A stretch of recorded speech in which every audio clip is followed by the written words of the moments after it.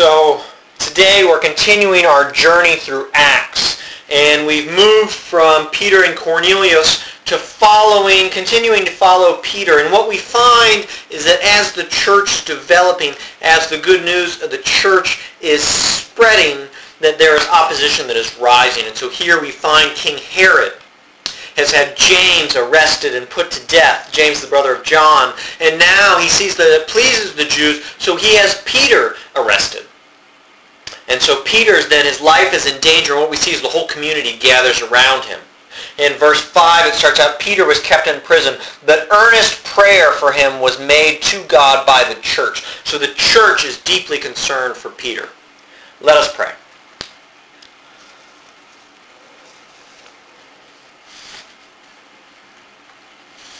Gracious and holy God, we pray that here in this time your Spirit may be at work. We pray, Lord God, that you may quiet within us all those voices but your own. We pray, Lord God, that you might help us hear what it is you have to say to us today. You've gathered us together for the purpose of worship. You've gathered us together so that we might learn how to serve you, so that we might learn how best to grow as disciples, to reflect your image within us. And so, Lord, as you teach us, we pray that you may inspire us, that we may be caught up in the worship of you. In Christ's name we pray.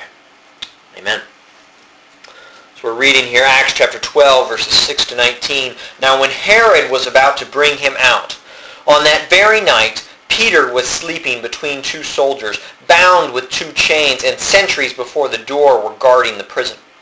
And behold, an angel of the Lord stood next to him, and a light shone in the cell. He struck Peter on the side and woke him, saying, "Get up quickly." And the chains fell off his hands. And the angel said to him, "Dress yourself, and put on your sandals." And Peter did so. And he said to Peter, "Wrap your cloak around you and follow me." And Peter went out and followed him. He did not know that what was being done by the angel was real, but thought he was seeing a vision. When they had passed the first and the second guard, they came to the iron gate leading into the city. It opened for them of its own accord, and they went out and went along the street, and immediately the angel left him. When Peter came to himself, he said, "Now I am sure that the Lord has sent his angel and rescued me from the land of Herod and from all that the Jewish people were expecting." When he realized this, he went to the house of Mary, the mother of John, whose other name was Mark, where many were gathered together and were praying. And when he knocked at the door of the gateway, a servant girl named Rhoda came to answer. Recognizing Peter's voice, in her joy she did not open the gate, but ran in and reported that Peter was standing at the gate. They said to her, "You are out of your mind." But she kept insisting that it was so. And they kept saying, "It is his angel." Meanwhile, Peter continued knocking. And when they opened up and they saw him and were amazed, but motioning to them with his hand to be silent, he described to them how the Lord had brought him out of the prison. And he said, "Tell these things to James and to the brothers." Then he departed and went to another place. Now when day came, there was no little disturbance among the soldiers over what had become of Peter. And after Herod searched for him and did not find him, he examined the sentries and ordered they should be put to death. Then he went down from Judea to Caesarea and spent time there. This is the story of Peter. Peter being in prison, and Peter is delivered from prison by God. And when I think of deliverance, when I think of delivery, the first thing that comes to mind is pizza. Now, when I was a little boy, there was no such thing as pizza delivery because we lived too far out from any pizza delivery places. But at one point, there was an Italian restaurant that started delivering to our neighborhood. And wouldn't you know it, that was the best pizza ever, because pizza always tastes better when it's delivered. Now, time went by and I realized the pizza itself was not actually all that good. But you know what? It was delivered pizza. And so it tasted better because it was delivered. I did not have to go out and fetch it. We didn't have to go and drive 20 minutes, pick a pizza up and drive 20 minutes home. It just showed up at our door. Delivery is great. Think about Amazon.com. You buy something online, you click a button, and the next day or a couple days later, it shows up at your door. Someone brings it to you. You don't have to go get it. Delivery is amazing. We were at IKEA once, and we realized how great delivery would be because, like many people at IKEA, our eyes got a little bigger than our car. And we were out in the parking lot trying different configurations to fit all of this furniture into the car, and with some shame, we went back to the customer service counter and returned the bookcase. And I'm sure you will not find this hard to believe, but we were not the only ones guilty of buying more than we could carry. We needed delivery. Delivery is when someone brings you something. And sometimes they bring you something you could not get on your own. For example, when you order something from Amazon, you can't show up at the warehouse and say, I'd love to have that book I ordered. It has to be delivered. And when we think about delivery, there are many things we cannot get on our own. Now, when we read this story about Peter, it was very clear Peter could not deliver himself from jail. Peter needed a deliverer. Peter had been arrested because Herod wanted to keep the peace in the land. He wanted to please the Jews, and so he had Peter arrested and intended to put him to death. And so Peter's in jail. He has chains on his wrists. He has a guard on either side of him. There are guards at the doors. There are 16 guards in all focused on Peter. If this was a James Bond movie, we'd know how it would end. James Bond would kill all 16 guards and then walk away peacefully from the building while it exploded behind him. But this is real life. Peter was not going to deliver himself from this situation. And wouldn't you know it, an angel of the Lord shows up to free Peter. Peter thinks it's just a vision. Even he doesn't think this is possible. But when he's out in the street after the chains have fallen off, after he's walked past guards, after he's gone through the gate, he realizes that God has delivered Peter from prison. And the church that has been praying fervently for him, the church that has been in earnest prayer for Peter, is encouraged when they hear the good news that Peter has been set free from prison. Friends, this story is so important because it is our story. It's our story in a big way that in the beginning when humans chose sin, what happened is we were imprisoned. Sin and death soon had its shackles upon us. We were surrounded by the forces of sin. They were at work within us, and they kept us from being free to live the life that God initially intended for us to live. We see at the fall, afterwards, God begins to put restraints on humans. We had freedom in the beginning, and then sin bound us, imprisoned us. And so what God does is rather than leave us rot in prison, God sends Jesus Christ, his only Son, to free us so that these shackles of sin and death may fall from our wrists, so that we may walk past those guards that imprison us, so that gates may open and we may walk out into the life, the eternal and abundant life that God longs for us to live. This is what God does in Jesus Christ. This is the big picture, the arc of the Christian story, is that God sets us free. God delivers us from the powers of sin and of death. This is our Easter story, the good news of God's love for us. Friends, this is the big story. And I want to talk today about the little stories within that, about our own stories and how we fit into that. Because not only are we delivered from the larger powers of sin and death, but there is smaller deliverance that we need. I want to talk about other things that guard and imprison us, other shackles that bind us and hold us tight. I want to talk about things like addiction. What does addiction do? It grabs us and it holds us and it refuses to let us go. And it puts chains on our wrists and it sits down beside us and is a constant presence and a reminder of its power over us. And we who are addicted sit confined, restrained within those walls, unable to imagine a life outside of that prison. When we're filled with anxiety, that becomes a prison. When we fill with worry, it becomes a prison. It becomes shackles. It takes us and confines us within that space. Talk about grief and depression. These things are real. And they bind us. And they hold us. And they keep us in prisons. They prevent us from living the life God wants us to live. They prevent us from being out in the community. They isolate us and restrict us, and there we are feeling imprisoned, desperate, giving up hope. We need a deliverer because we cannot deliver ourselves from such situations. And so Peter's story is our story.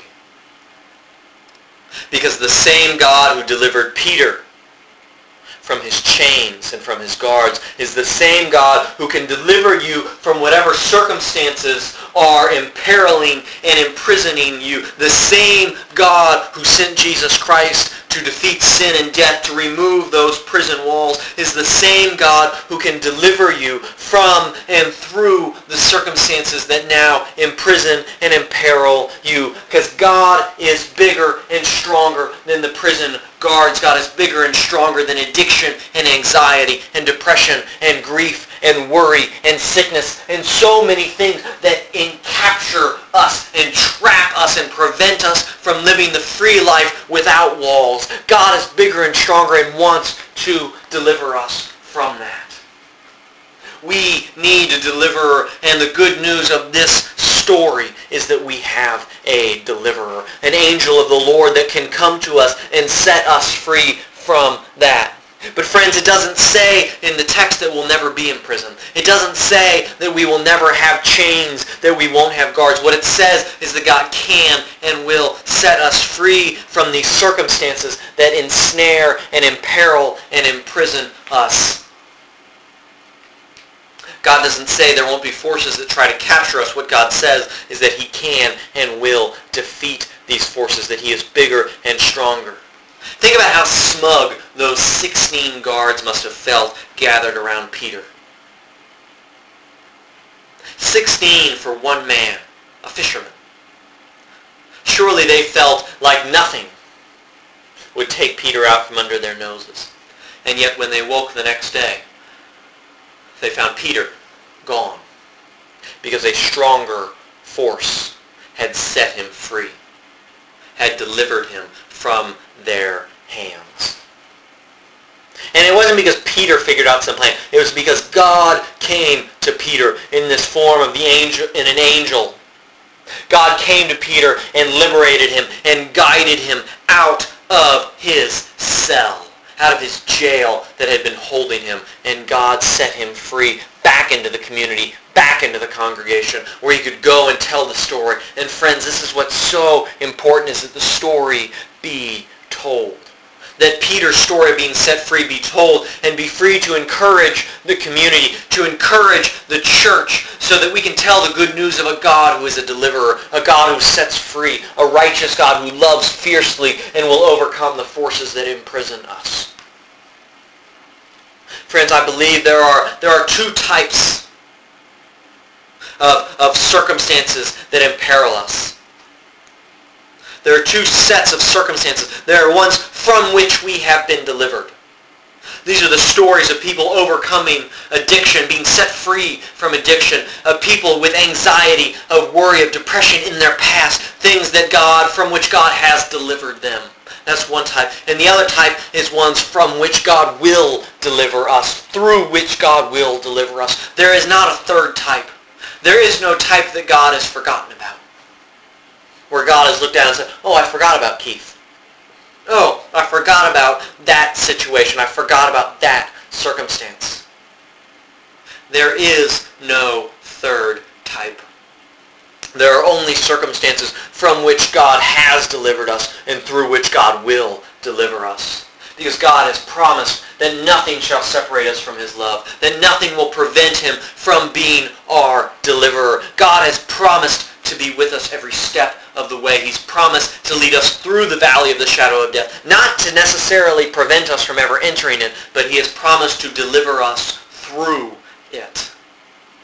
And God promises the same to you, that he will deliver you through your circumstances.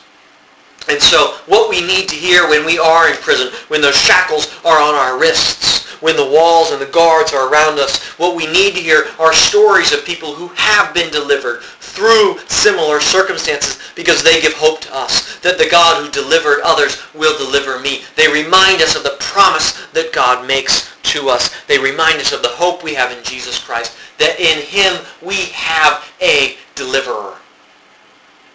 When we are in prison, we need to hear stories to encourage us.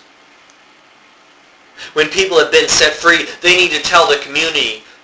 Because friends, what we get here in the story of Acts is a story of a community that is deeply concerned for one another. And so when we are delivered, we need to tell the story that we may all rejoice together.